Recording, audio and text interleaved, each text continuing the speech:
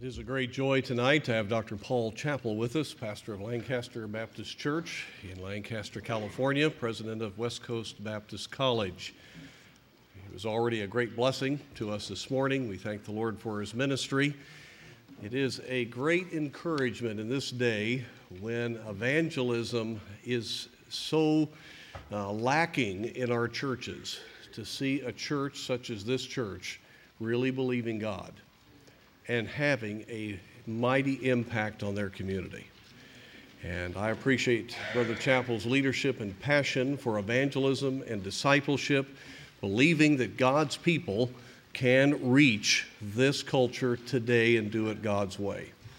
And we were already challenged by that this morning, and it's been a joy having him here. So Dr. Chappell, we're delighted to have you here for this evening's service. God bless you. Thank you, Dr. Van Gelderen. It's a joy to be here tonight, and I'm thankful to the Lord for this meeting and for the spirit of the meeting and what we've experienced already together, and I've looked forward to it, and my, the music has blessed my heart tonight and throughout the meeting already. What tremendous excellence to the glory of God. Thank you, every one of you, for the wonderful ministry. Let's take our Bibles tonight and turn, if you would, to the Word of God, Acts chapter 24 and verse number 1. Acts 24 and verse number 1. And I'd ask you to stand with me, if you would, please, as we stand in reverence to the Word of God. Acts 24 and verse 1. I'm glad that I could bring some warm weather to the conference. Several have commented to me how warm it is this year.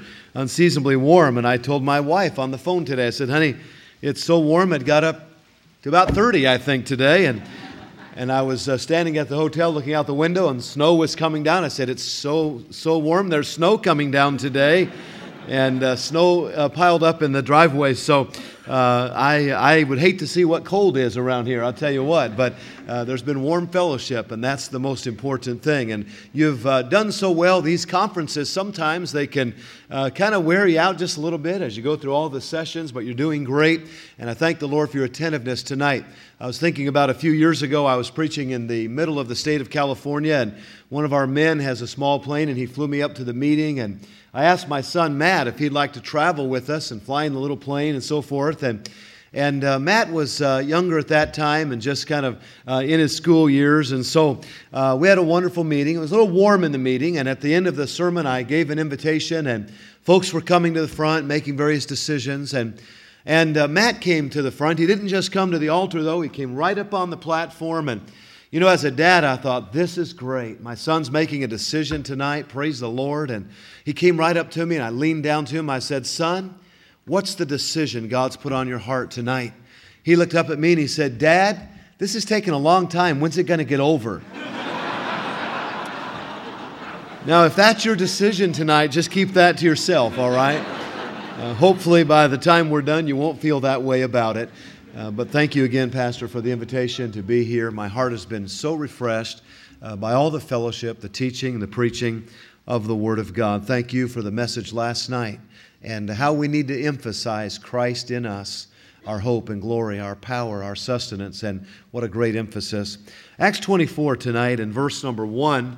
I'd like you to follow with me as we read down through verse number 16.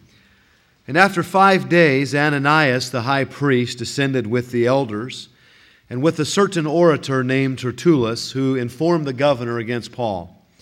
And when he was called forth, Tertullus began to accuse him, saying, seeing that by thee we enjoy great quietness, and that very worthy deeds are done unto this nation by thy providence, we accept it always and in all places, most noble Felix, with all thankfulness. Notwithstanding that I be not further tedious unto thee, I pray thee that thou wouldest hear us of thy clemency a few words. For we have found this man a pestilent fellow, a mover of sedition among all the Jews throughout the world, and a ringleader of the sect of the Nazarenes, who also hath gone about to profane the temple, whom we took and would have judged according to our law. But the chief captain Lysias came upon us, and with great violence took him out of our hands, commanding his accusers to come unto thee, by examining of whom thyself mayest take knowledge of all these things whereof we accuse him. And the Jews also assented, saying that these things were so.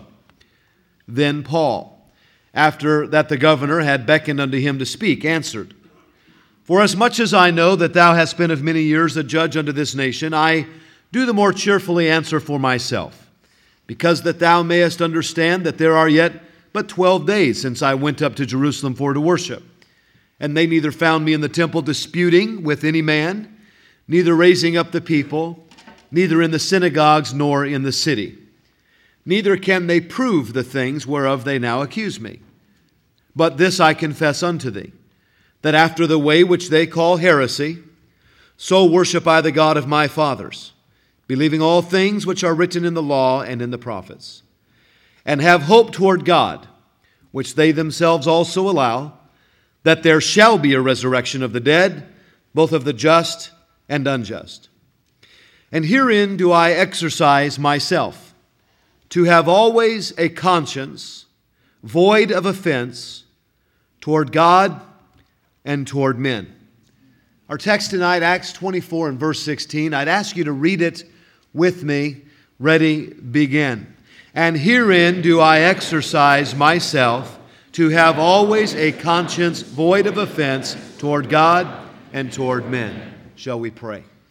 Our Father in heaven, we thank you for the infallible, inerrant, and preserved Word of God. And Father, tonight as we open it, we ask that you would illuminate our hearts and minds, and that you would motivate us by your Spirit and through your Word to be conformed to the image of your Son, the Lord Jesus Christ. And then, Father, that you would help us to take this text in particular and to teach us how to serve you with a heart that pleases you and from a heart that rejoices in you. And Father, that we would leave this place tonight having our hearts thoroughly right with you, even as the Apostle Paul testified so many years ago. And so we pray these things in Jesus' name. Amen. You may be seated. In our text this evening, we see the high priest Ananias along with an attorney of his day by the name of Tertullus as they accuse the man of God. They have brought him, according to the Scriptures, according to Acts 24, to a man named Felix, who was the governor of Caesarea. And it was there that they were accusing God's man of being a pestilent fellow.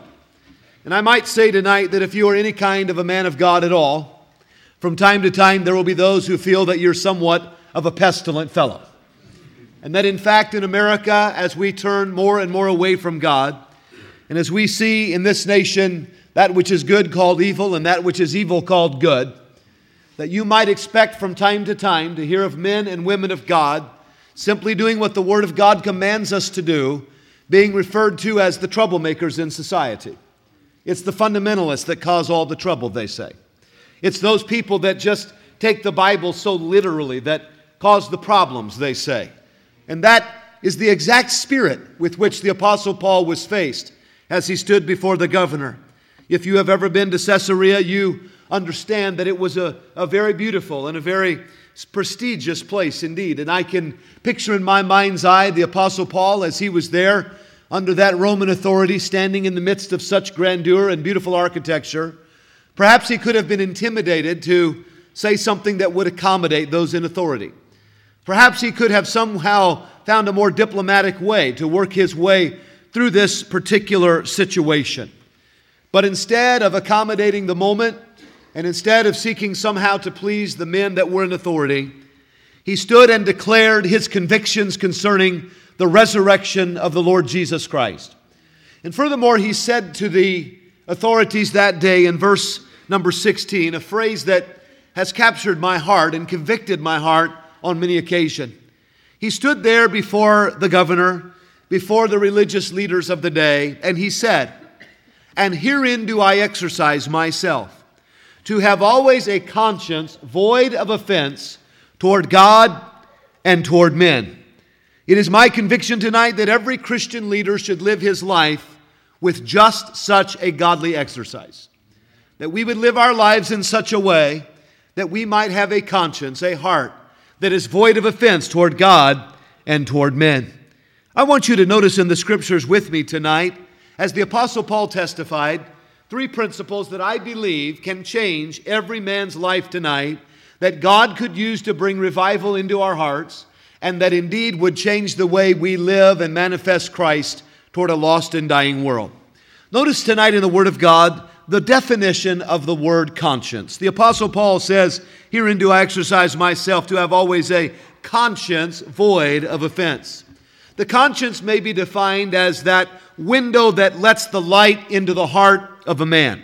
The light is a revealer of the manner and motives of a man, and God uses the conscience. He touches the conscience with His Spirit in order to move us into that which is right and in order to convict us of that which is wrong. The conscience then is a tool of the Holy Spirit to lead us into the ways of God. And Paul often mentioned the importance of having a clear or good conscience. I'm convinced tonight that every honest Christian in this room would say, I want to leave this place tonight with my heart right with God. And God uses the conscience to reveal His Word into the heart and to show us those areas which need correction and adjustment along the way. Now, in the Word of God, there are several different types of consciences. And just by way of laying some foundation tonight, I want you to think about them. If you'd like to see them in the Scriptures, you're welcome to turn as well. We read tonight, first and foremost, of the good conscience. And the Bible speaks of the good conscience in many different areas. In Acts 23 and verse 1, the Bible says, "And Paul, earnestly beholding the council, said, Men and brethren, I have lived in all good conscience before God until this day." 1 Timothy 1 and verse 19, "Holding faith and a good conscience, with some having put away concerning faith have made shipwreck." 2 Timothy chapter 1 and verse 3, "I thank God whom I serve from my forefathers with pure conscience, that without ceasing I have remembrance of thee in my prayers night and day." Let me say tonight, there is no softer pillow than a clear conscience. There's no better way to live than to live knowing that there's nothing between my soul and my Savior. And I am convinced personally that being right with God and having a pure conscience is something that is only developed by the grace of God and by the inner working of the Holy Spirit of God. And we must understand tonight that this heart, this conscience of which I preach, is not the result of a particular creed or list, but it is the result of the inner working of the Holy Spirit of God in the heart of an individual Christian. The Bible says in Titus 2 and verse 11, "For the grace of God that bringeth salvation hath appeared to all men, teaching us that denying ungodliness and worldly lusts, we should live soberly, righteously, and godly in this present world." Now, the grace of God is the inner working of the Holy Spirit. And my friend, when God's Spirit works in your heart, that is the grace of God. That is the privilege of the believer, to feel the convicting power of the Holy Spirit. And woe be to the man or woman that calls the conviction of the Holy Spirit a guilt trip. It is not to be deemed as an unnecessary guilt trip from a preacher. When you can feel the conviction of the Holy Spirit, it should be deemed as a gift from God. And it is God at work in the heart of a man, bringing about conviction for His purposes. And it's interesting to me because sometimes, Pastor, we see this more evidently even in a brand new Christian's life. It's interesting how sometimes the longer we're saved, the more prone we are to not feel the inner working of the Holy Spirit and to resist the moving of the Holy Spirit in our lives. And I believe it's a joy to see that in anyone's life, but sometimes you see it more clearly in a new Christian. I had a young man just the other day that had been saved at our church, maybe just a few weeks back, and he came up to me and he said to me on the way out of church, he said, "By the way, Pastor," he said, "I want you to know I've stopped smoking." And I said, "That's wonderful." And he said, "And by the way, I've quit a whole lot of other stuff too." And how many of you believe that's just normal New Testament Christianity?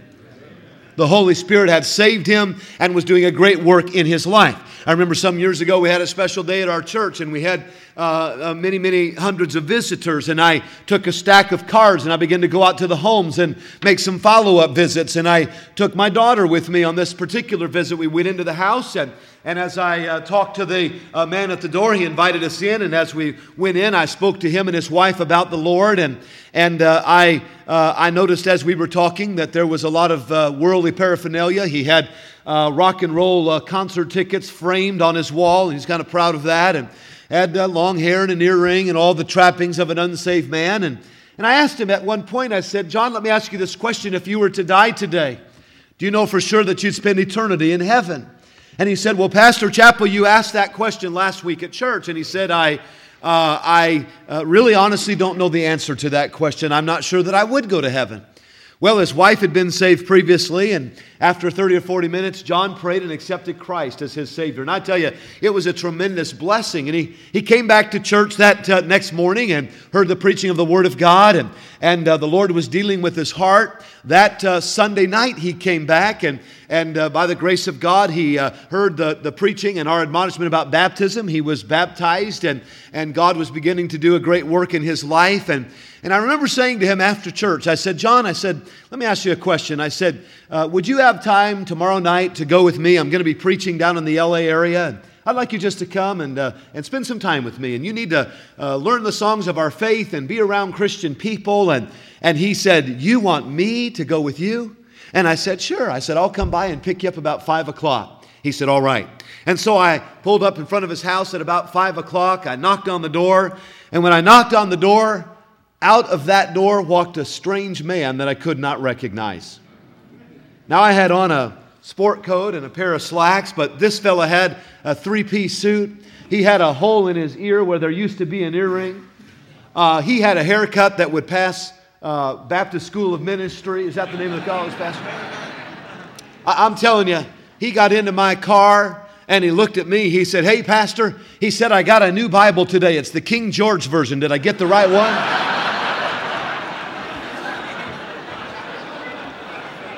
You say, well, Brother Chappell, what discipleship program did you take him through, and how many verses did you teach him to bring him to that point? Very simply stated, he had been born again by the Holy Spirit of God, and God's Spirit was doing a work in his heart, and his conscience for the first time in his life was right before God. I'm just saying, it's exciting sometimes if you want to be get a blessing, look at a new Christian, and they'll many times convict you for their spiritual growth. The Bible says in 2 Corinthians 1 and verse 12, for our rejoicing is this, the testimony of our conscience, that in simplicity and godly sincerity, not with fleshly wisdom, but by the grace of God, we had our conversation in the world, and more abundantly to you word. And so the Scriptures speak of the good conscience, the heart that is right with God. But then perhaps you've read also of the defiled conscience. The defiled conscience.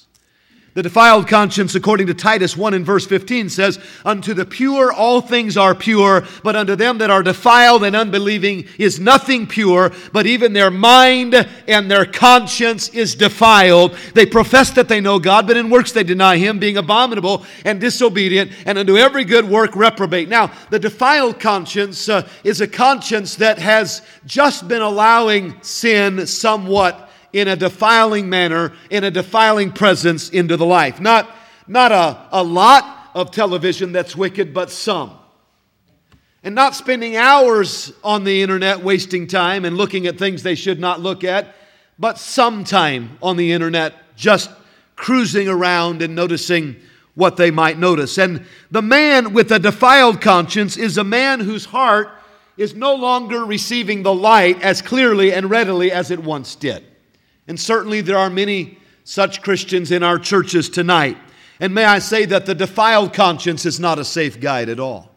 The Scriptures speak of the good conscience, and the Scriptures speak of the defiled conscience, and then the Scriptures speak of the evil conscience. And in the Scriptures we read about this conscience in Hebrews 10:22. It says, let us draw near with a true heart in full assurance of faith, having our hearts sprinkled from an evil conscience and our bodies washed with pure water. Let us hold fast the profession of our faith without wavering, for He is faithful who has promised. Now, the evil conscience, I believe, is the conscience that comes into the life of the Christian that has been giving themselves to sin. They have been quenching the Spirit. They have been grieving the Spirit. They once had a good conscience, but then the defiling began, and now they're living with an evil conscience. And I believe you'll see examples of this in the Scriptures. I think, for example, of Lot. At first, he simply pitched his tent towards Sodom, but we read on through the story and we see him condoning the lifestyle of Sodom and endorsing the lifestyle of Sodom because the conscience was now to a state of what the Bible referred to as evil because he neglected the teaching and preaching and the truths of the Word of God. And by the way, when God's Spirit is working on your heart, don't be so proud that you would not bow the knee in the heart and make things right with God before you get to the place of the evil conscience. But there's one other conscience I read about, and it scares me, frankly, the most. And theologically, you can discuss it with me later if you like. I believe it speaks of a saved man, but this man has moved to such a point in his life spiritually, he has so allowed his conscience to become defiled and to the point of becoming evil that he even comes to what the Bible refers to as a seared conscience. And if you'd like to see about it, look at 1 Timothy chapter 4, holding your place in Acts chapter 24. The Bible says in 1 Timothy chapter 4 and verse 1, "Now the Spirit speaketh expressly." Let me pause there. How many of you believe the Bible is the infallible Word of God?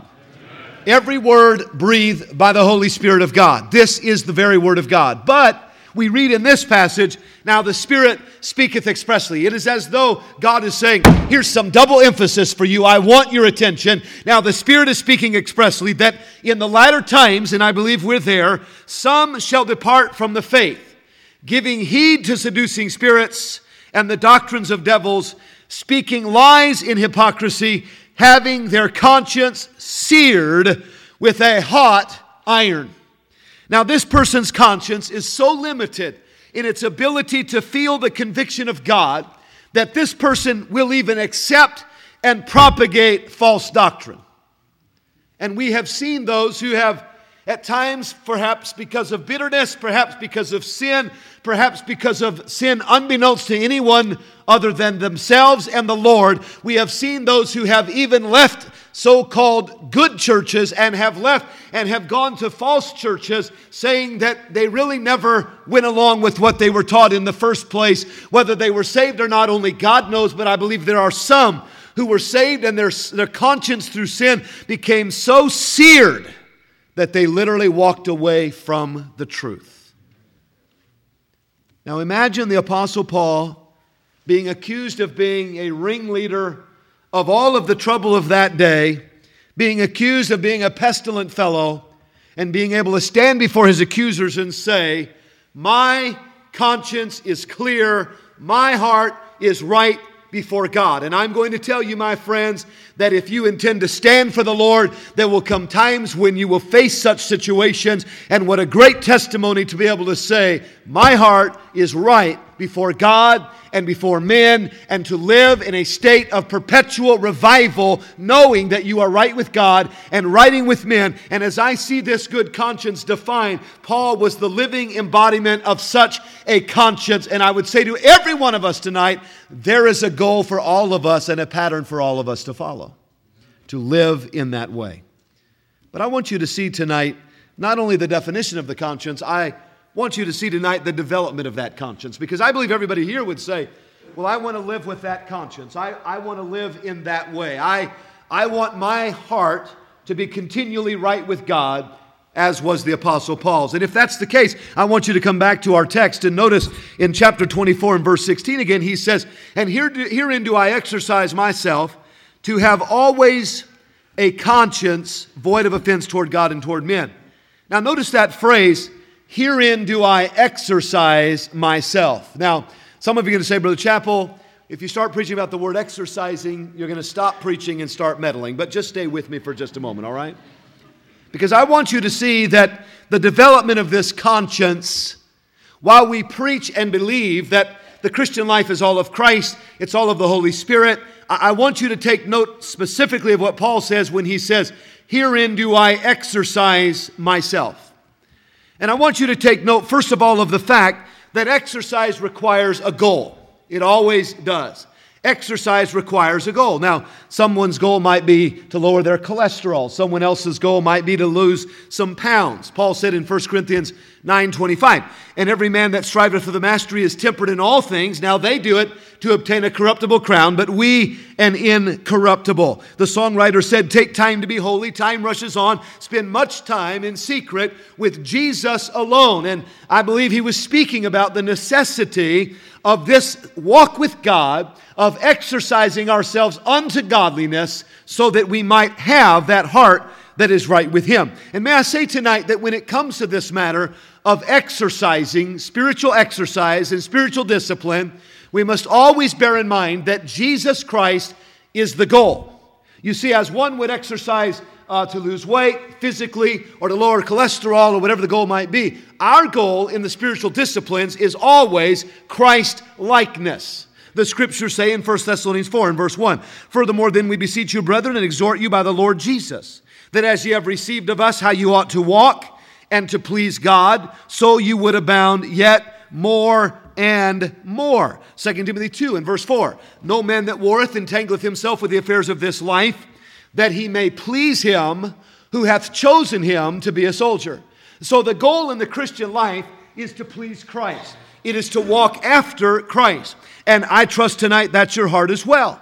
And I trust you recognize that holy living and godly living is pleasing to the Lord Jesus Christ, and that in His Word He gives us principles to live by, and that by grace those principles may be followed day by day. And so exercise requires a goal. Jesus is the goal. But let me say, secondly, exercise also requires discipline.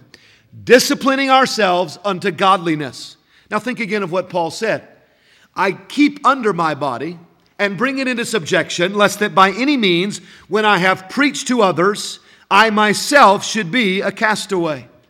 And so as we begin to see this exercise unto godliness, I believe we begin to recognize what could be called a divine human synergy, because we see in the Scriptures such commandments such as this: it is God that worketh in you both to will and to do His good pleasure. It is all of God working in us. "I am crucified with Christ, nevertheless I live, yet not I, but Christ liveth in me." And we begin to sense it's Christ, and it's Christ working in us, and it's the Spirit of God working through us. But then we read, "Work out your own salvation with fear and trembling." And we read, "Herein do I exercise myself." And we recognize that the Holy Spirit indeed wants to work through us, and that we have all power available to us, but that we must avail ourselves to that power, and we must yield ourselves to that power, and we must seek that power and seek that presence in our life, or we may never know what it means to be used of God, to have God work through us.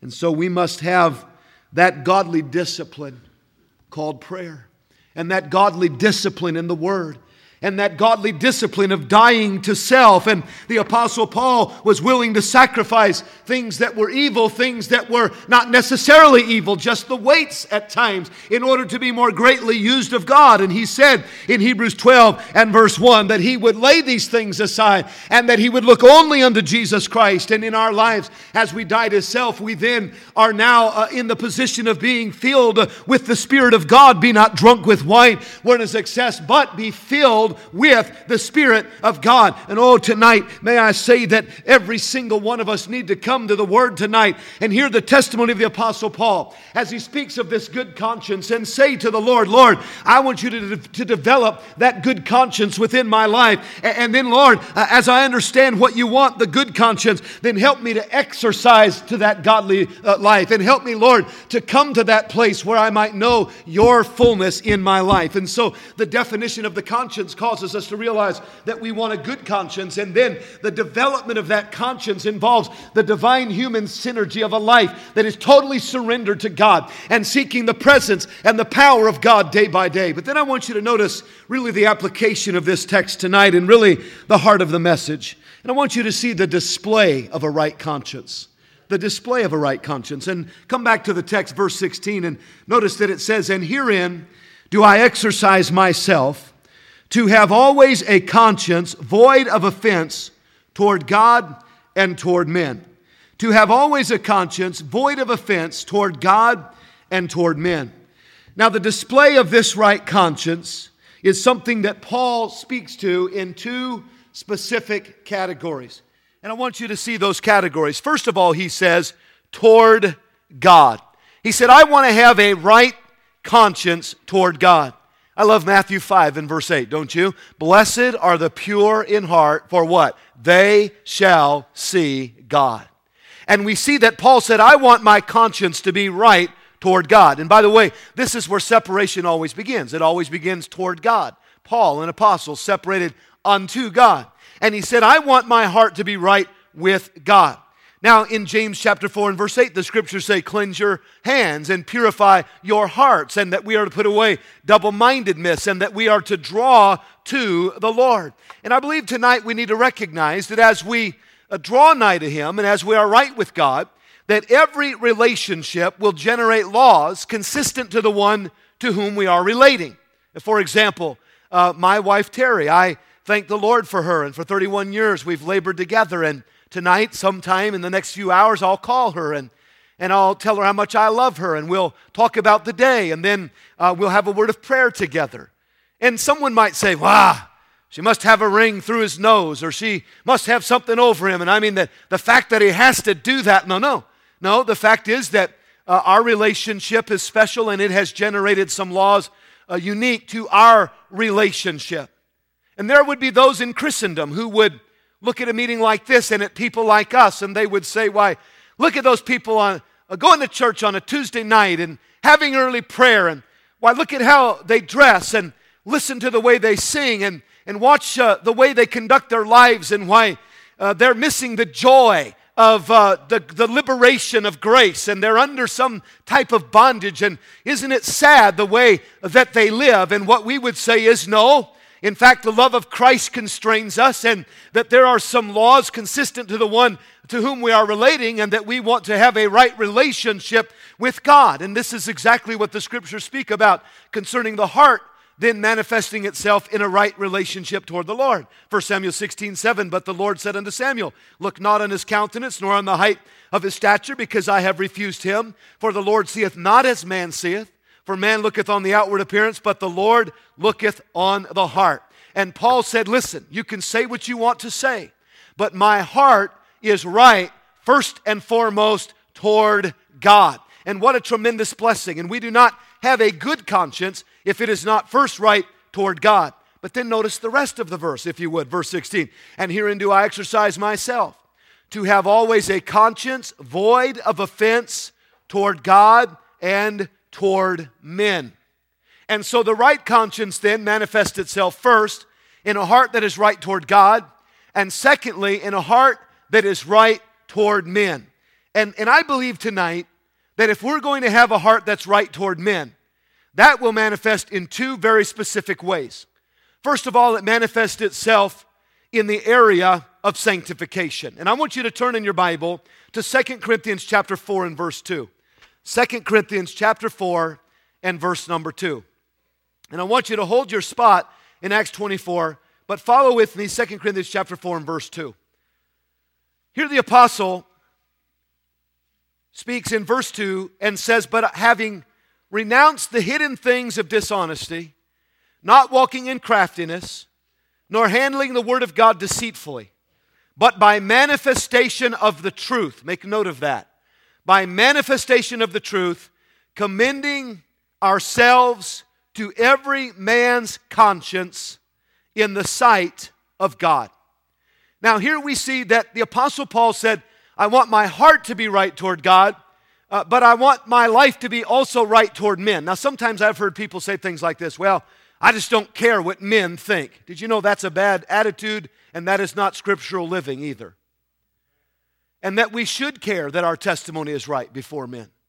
And Paul said, I want to have the right testimony toward men. I want to live in such a way that my life is clear before men concerning my love for Jesus Christ. A few years ago, we had our youth group over in the Philippines, and they were there with some of our staff, and they had done some puppet shows and singing and preaching and so forth, and they came into a hotel lobby towards the end of their trip. They were getting ready to go back to Los Angeles. And as they were there in the lobby, they had a testimony that I believe was pleasing to the Lord and distinct of their walk with God. And the manager of the hotel came up to Dr. Rasmussen and said, excuse me, he said, I've been watching these young people, and I'd like to know, are they Christians? And Dr. Rasmussen said, yes, they are. They're Christian young people. And he said, could you tell me the difference between Christian and Catholic? Now, that's like waving a red flag in front of a soul winner, that type of a question. And after just a little while, Dr. Rasmussen was able to lead that man to Christ. The fact of the matter is, however, that I believe that question that was asked in a good connotation concerning the distinctiveness of their life, unfortunately, with most youth groups traveling on mission trips, would have never been asked in the first place. And that the opportunity to witness may have never availed itself because the conscience was not right in that instance toward man. Their testimony would not have been revealed. And I know there are some who will say, well, I don't have to live that way, and I'm under such and so liberty. But I remind you, the scriptures say in 1 Corinthians 8 and verse 9, but take heed lest by any means that liberty of yours become a stumbling block to them which are weak. For if any man see thee which hath knowledge sit at meat in the idol's temple, shall not the conscience of him which is weak be emboldened to eat those things which are offered to idols? And through thy knowledge shall thy weak brother perish, for whom Christ died? But when ye sin so against the brethren, and would their weak flesh and weak conscience, ye sin against Christ. Wherefore, if meat make my brother to offend, I will eat no flesh while the world standeth, lest I make my brother to offend. And in this day, when so many speak of the liberation of grace, what they are really speaking about is the abuse of God's grace. And they are coming to a place where there is no distinct testimony and no conscience that is right before men in this world today. I had a man come up to me a couple years back at our church. He'd attended for about 2 years, and we had talked to him about baptism, and for some reason he had been saved but would not be baptized. And finally, he was baptized at our services, and he came up and said, you probably want to know why I took so long before I got baptized. And I said, well, now that you mention it, I was kind of wondering why you didn't get baptized sooner. He said, we'd had a bad experience at another church, and we just kind of wanted to watch you and your family in this church for a while. And I thought, well, all right, I understand the scenario. He said, in fact, I'm your mailman. And he said, I have looked at every single piece of mail that I've put in your mailbox the last 2 years. He said, in fact, my wife and I have watched your wife and kind of walked as she's gone around the grocery store. We've kind of walked and watched her and seen what she's put in the cart. And then he said, in fact, my wife's followed your wife many times all the way around Walmart. When he said that, my first thought was, that's sick. And my second thought was, that's a full-time job.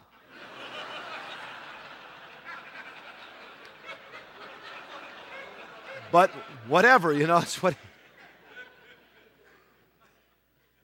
But I did think to myself, thank God that in 2 years, nothing he saw would have hindered him from obeying Christ. I don't want to force the liberty issue to the point of causing someone to not take that next step for the Lord Jesus Christ. And Paul said, herein do I exercise myself to have always a conscience void of offense toward God, yes, but toward men. And we do not have that conscience if we are not growing in sanctification and yielding ourselves to the inner working of the Holy Spirit. But I must say tonight that we'll not have that right conscience toward this lost world unless we also have a life that is given over to soul winning. My friend, how can we say with the Apostle Paul that my conscience is cleared toward men if we are not telling lost men on their way to a Christless hell how they might be saved? How can our conscience be right toward them?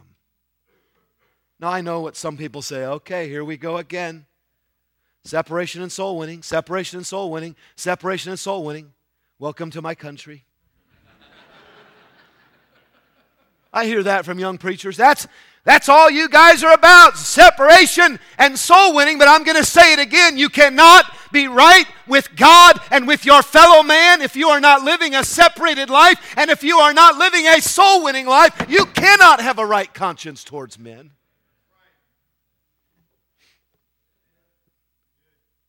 We said it this morning. There is only one alternative to soul winning, and that is disobedience. As the Father hath sent me, so send I you. Go ye therefore and teach all nations. And Paul wanted to speak the truth so that every man he came into contact with could hear the gospel and at least have the opportunity. And we have a goal in our city as we have knocked on 450,000 doors every year for the last 15 years that no one would ever move into our town for even a 6-month period without at least getting an opportunity to hear the gospel of Jesus Christ. So think about this and go back to 2 Corinthians 4 for just a moment.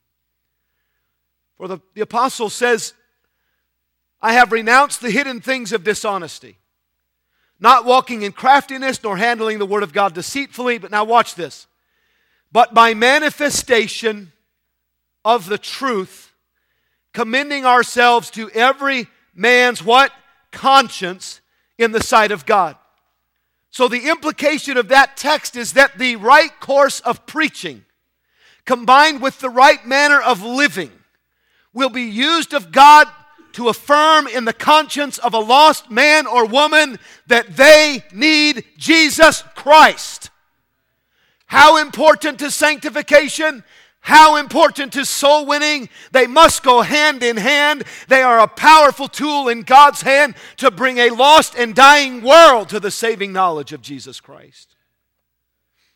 And so it is that God calls us to pillow our heads tonight with a clear conscience. But you say you can't do that, Brother Chappell, if there's sin in your life, and you're right. But you cannot do it if you're not actively seeking to win the lost to Jesus Christ either. And herein lies perhaps one of the great balances that we find not only in Scripture, but as is represented in this meeting tonight. We find it in fundamentalism. We find that if we'll listen from corner to corner, the balance is there. If we'll just apply our hearts to the wisdom of the Word of God and do what we know God wants us to do. I'm thinking of a family tonight. I first met them through the grandmother. Her name was Juanita. Juanita came to me after a service on a Sunday morning, and she said, Pastor Chappell, my name's Juanita Bishop. I've been visiting your church a few weeks. She said, I've noticed your people as they come to the door. They're so polite and clean-cut and kind. And she said, I've been attending for 35 years a Southern Baptist church. She said, I helped build the church. I paid for a lot of the programs. I love my church. She said, but there's just been so much change. She said, we no longer sing the hymns. It's just this rock and roll style music. She said, I no longer really can bring my unsaved friends because they don't even give an altar call. There's no evangelistic thrust. And she, in essence, said, I don't want to leave my church, but my church really has left me. And she said, I was wondering if you would let someone with a background like mine come and join this church. And I said, Juanita, if the Lord's leading you to come here for the right reasons, and she'd been saved and baptized as a young girl elsewhere, I said, we would be more than happy to receive you into our church. And she was so excited to be a member. And she was so excited to be a part of soul winning. She was up into her 70s. But she'd come out soul winning, and she'd tell our soul winning director, Brother Furso, she'd say, now I'm retired, Brother Furso. I want you to give me a couple of those maps. I've got extra time. I want to go out and redeem the time. And she just loved telling people about Jesus. And she said, Pastor, would you pray for my family? I want my family to get saved. And I said, all right, I'll pray with you, Juanita. And sure enough, one day her grandson Jeff came, and I got to talking to him after church, and he and his fiance came to see me for premarital counseling, and counseling lesson number 1 was on how to get saved. And Jeff and Mary Lee accepted Christ as Savior, and they were so happy, and they started coming Sunday morning, Sunday night, Wednesday night. They were just on fire. About 6 months into that, my secretary called up, and she said, Pastor, there's someone here to see you by the name of Linda Bishop. Now, Linda was Jeff and Mary Lee's mother, and she was the daughter-in-law to Juanita. And so I thought, praise the Lord, here's another one of the Bishop family coming to get saved. And I said, Mrs. Furso, bring her on in. Let's talk to her about the Lord. And she came in to my office. She owns a business in our town. She was the president of the Rotary Club. She walked into my office, and she came right to my desk, and she said, what kind of a cult are you running here anyways? I'd never had it asked just that way exactly before. I said, a Baptist one?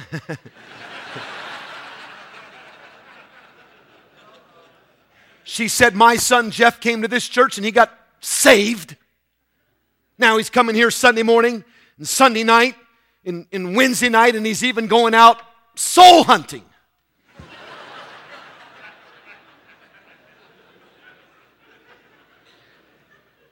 I said, well, Juanita, if my kids were getting involved in something dangerous, I'd check it out.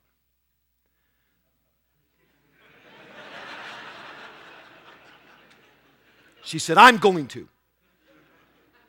And her husband Rick, they came that next Sunday morning, sat right over here to my left, and I preached the cross of Christ. And before I could give the altar call, that man was weeping and running to the altar. That woman right behind him, and they accepted Christ as their Savior. I was preaching somewhere on the East Coast, and I got to the airport, called the church office. They said, Pastor, Juanita's really doing poorly with her health. She was battling cancer at this time. They said, you probably ought to go by and see the bishops. Rick and Linda are there, and Jeff and Mary Lee. And I said, all right, I'll go right to the house from the airport. I went by the house, and when I walked in, they said, Pastor, we think she's probably in a coma or something. She's just been laying still for about 24 hours now.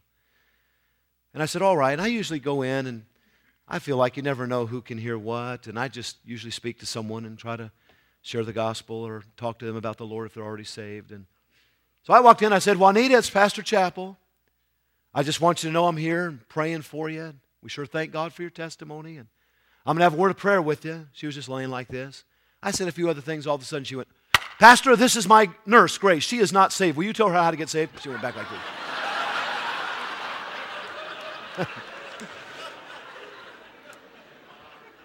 You say, well, it's probably the medicine. No. I've been at the bedside of the dying unsaved, and I've been at the bedside of the dying saved. And I'll tell you the difference was the Holy Spirit of God. There was something about that woman's life, something about the work of God in her life, that one by one, family members came to Christ. She went to heaven with a good conscience. Toward God, oh yes. But toward men, absolutely. And I say to you tonight that we should stand in this place tonight with hearts desiring a good conscience before God. I say to you that conscience is not developed unless we literally exercise ourselves unto godliness and avail ourselves to the fullness of the Holy Spirit. But that conscience will never be known until a lost and dying world hears the gospel of Jesus Christ.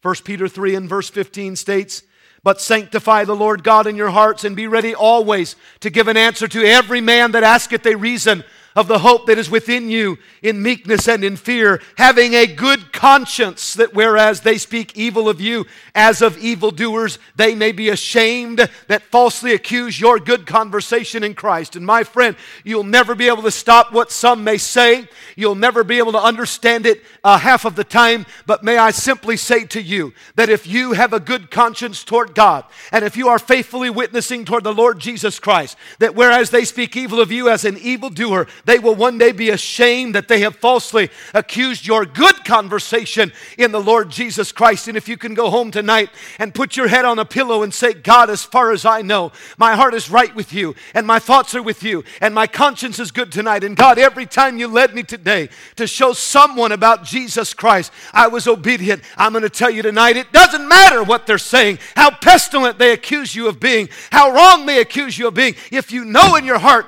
that you have done right before God and you have shared the gospel in your community, you can go to sleep at night knowing that you're right with Him. There's no other way to live. May God give us leaders who would recognize the power of a right testimony with a right soul-winning witness combined together for the glory of God. How important is it? Sometime you ought to go back to Acts chapter 8 and 9. You'll read there the story of the first Christian martyr by the name of Stephen.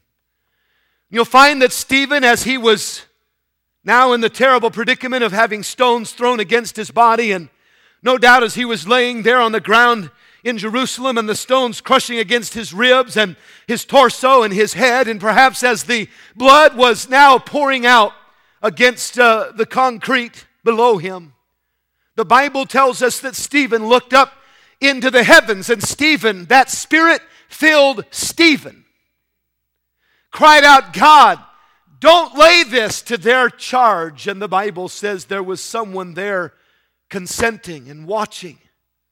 and listening to what they had been saying and watching the way that they had been living. And as the Apostle Paul then, Saul got on his way up to Damascus, you know the story, as the light shone down from heaven and Jesus said, Saul, Saul, why persecutest thou me? It is hard for thee to kick against the pricks. And we ask, well, what were the pricks? And someone says it was like the stick that you would prod along an animal with. And yet this was no human stick. This was no fleshly prick. My friend, what was happening in his life was the Holy Spirit of God was working on his conscience that day. He had heard the message of Christ. He had seen the life of Christ in that man, Stephen, and he couldn't hardly stand it. It was hard for him to kick against the pricks. And I say to you tonight that that man, Saul, became the Apostle Paul, and he was gloriously saved on the road to Damascus because of the right living and the right message of the church at Jerusalem. And I don't care who it is, whether the governor or the president or your next door neighbor, if we'll combine right living with the gospel message, there are mighty men and women tonight that will be saved by the power of the glorious gospel of Jesus Christ. And so it is only fitting that a conference like this would emphasize holiness. It is only fitting that they would speak of the hypocrisy of emphasizing holiness to the exclusion of soul winning. Because faith cometh by hearing, and hearing by the Word of God. Holiness is vital because it negates the message if we are not living according to the Word of God. But no one's going to get saved because of the way you live alone. They must hear the message of Jesus Christ. Tonight, it's easy to come to a place like this, feeling like everything's just fine, comparing ourselves with ourselves. We're not wise. Tonight, I ask you, not only how your living is, though the Holy Spirit can point those things out, but I'm asking you, how's your witness? I'm asking you, when was the last time you personally took the Word of God and personally led someone to the saving knowledge of Jesus Christ? Why do the pastors have to beg people to come and do what Jesus commanded? Say, oh, I'm just not about numbers. My friend, I have no excitement in pleasing men or raising up numbers for a human reasoning, but I'm going to tell you something. If you can't get excited about more people getting saved, there's something wrong with your life. Every person here ought to desire more souls being saved in this new year than in the past year. Herein do I exercise myself, to have always a conscience void of offense toward God, absolutely, and toward men, absolutely. Let us pray. Father in heaven, thank you tonight for speaking to our hearts. And I pray, Spirit of the living God, tonight that you would help us to see the necessity of the right heart along with the right witness. Lord, may we not emphasize soul winning to the exclusion of holy living. May we not emphasize holy living to the exclusion of soul winning. May we recognize that they both, by your decree, are necessary if we'll have the right conscience toward you. So, Lord, I pray tonight that in the context of this verse, Acts 24:16, that you would help us to make our hearts right with you in this moment. Our heads are bowed and our eyes are closed tonight. And I wonder tonight if God isn't speaking to someone's heart about this matter of having a good conscience. And I wonder if you wouldn't take a moment just now and say, Brother Chappell, I've had, I think, a good testimony by the grace of God, but I've been a fruitless Christian. I've not seen the harvest. I've not seen in my life souls coming to the Savior. And I know I'm not the soul winner. I know it's the Holy Spirit, but I'm the tool that God wants to use. I wonder tonight if you could pastor in a city month after month after year, seeing little to no fruit, and really have a right conscience toward the people of that city? I wonder tonight if you could go by your neighbor day after day after day, never inviting them to church, and really have a right conscience about that. I wonder tonight who'd say, Brother Chappell, God is speaking to my heart right now that I don't have a good conscience toward God and toward men like I should. Maybe it is in the area of separation, and maybe it is in the area of holiness, but maybe it's in the area of soul winning tonight. And I wonder tonight who'd say, Brother Chappell, God spoke to me. I've got to repent of some sin, of a lack of soul winning. I've allowed some defilement to come. My heart's been a little bit seared towards the lost. And God spoke to me this day about that matter. Pray for me. Would you lift your hand tonight? If God's speaking to your hand, to your heart, would you lift your hand? God bless you. All over the auditorium. I'm going to ask that you stand tonight with our heads bowed and eyes closed. I'm going to pray, and when I say amen, if your hand was lifted, I'm going to ask you to come. And I'm going to ask you to treat this with the seriousness that it is deserving of. And simply say to the Lord, Lord, my heart and conscience is not right in this matter. And I ask you to forgive me and change me tonight. Father in heaven, I pray tonight that you would speak to every heart, that everyone whose hand was lifted would have a holy moment with Thee. Make us soul conscious, Lord. Help us to go to the high place in our city and look to the lights at night and pray. Help us to drive down the streets and realize people need the Lord. Oh God, help us not to bask in what we know. And help us not to glory in the way we live if we are not living a lifestyle of soul winning. Father, help us to realize we cannot be right with you and our fellow man until we take this all the way to a verbal witness. And so bless those tonight who seek to be empowered and filled and used. I pray in Jesus' name, amen. God has spoken to your heart. You come tonight. If God's speaking to your heart, I want to bear fruit that remains. I say tonight, Lord, that the purpose of a right testimony is not merely for the Christian brethren all around me, but it's so a lost world can see Jesus through me. That my right living combined with my right preaching and testifying together would be used of God to bring souls to the Savior. Have thine own way, Lord, have thine own way. Would you make it practical tonight? Would you think about carrying gospel tracts? Think about your soul winning time. Think about your lost friends and loved ones.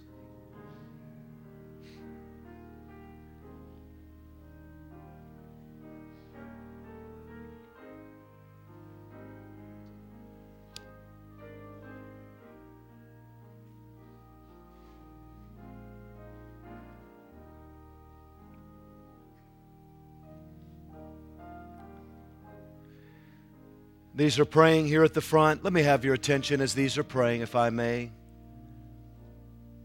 Someone might say, how are we going to rebuild fundamentalism? I don't think it's going to be with lots of discussions and arguments. I'll tell you how it will be rebuilt. The same way it was built. One lost soul at a time. Reaching people with the gospel of Jesus Christ. May God bless you to that end.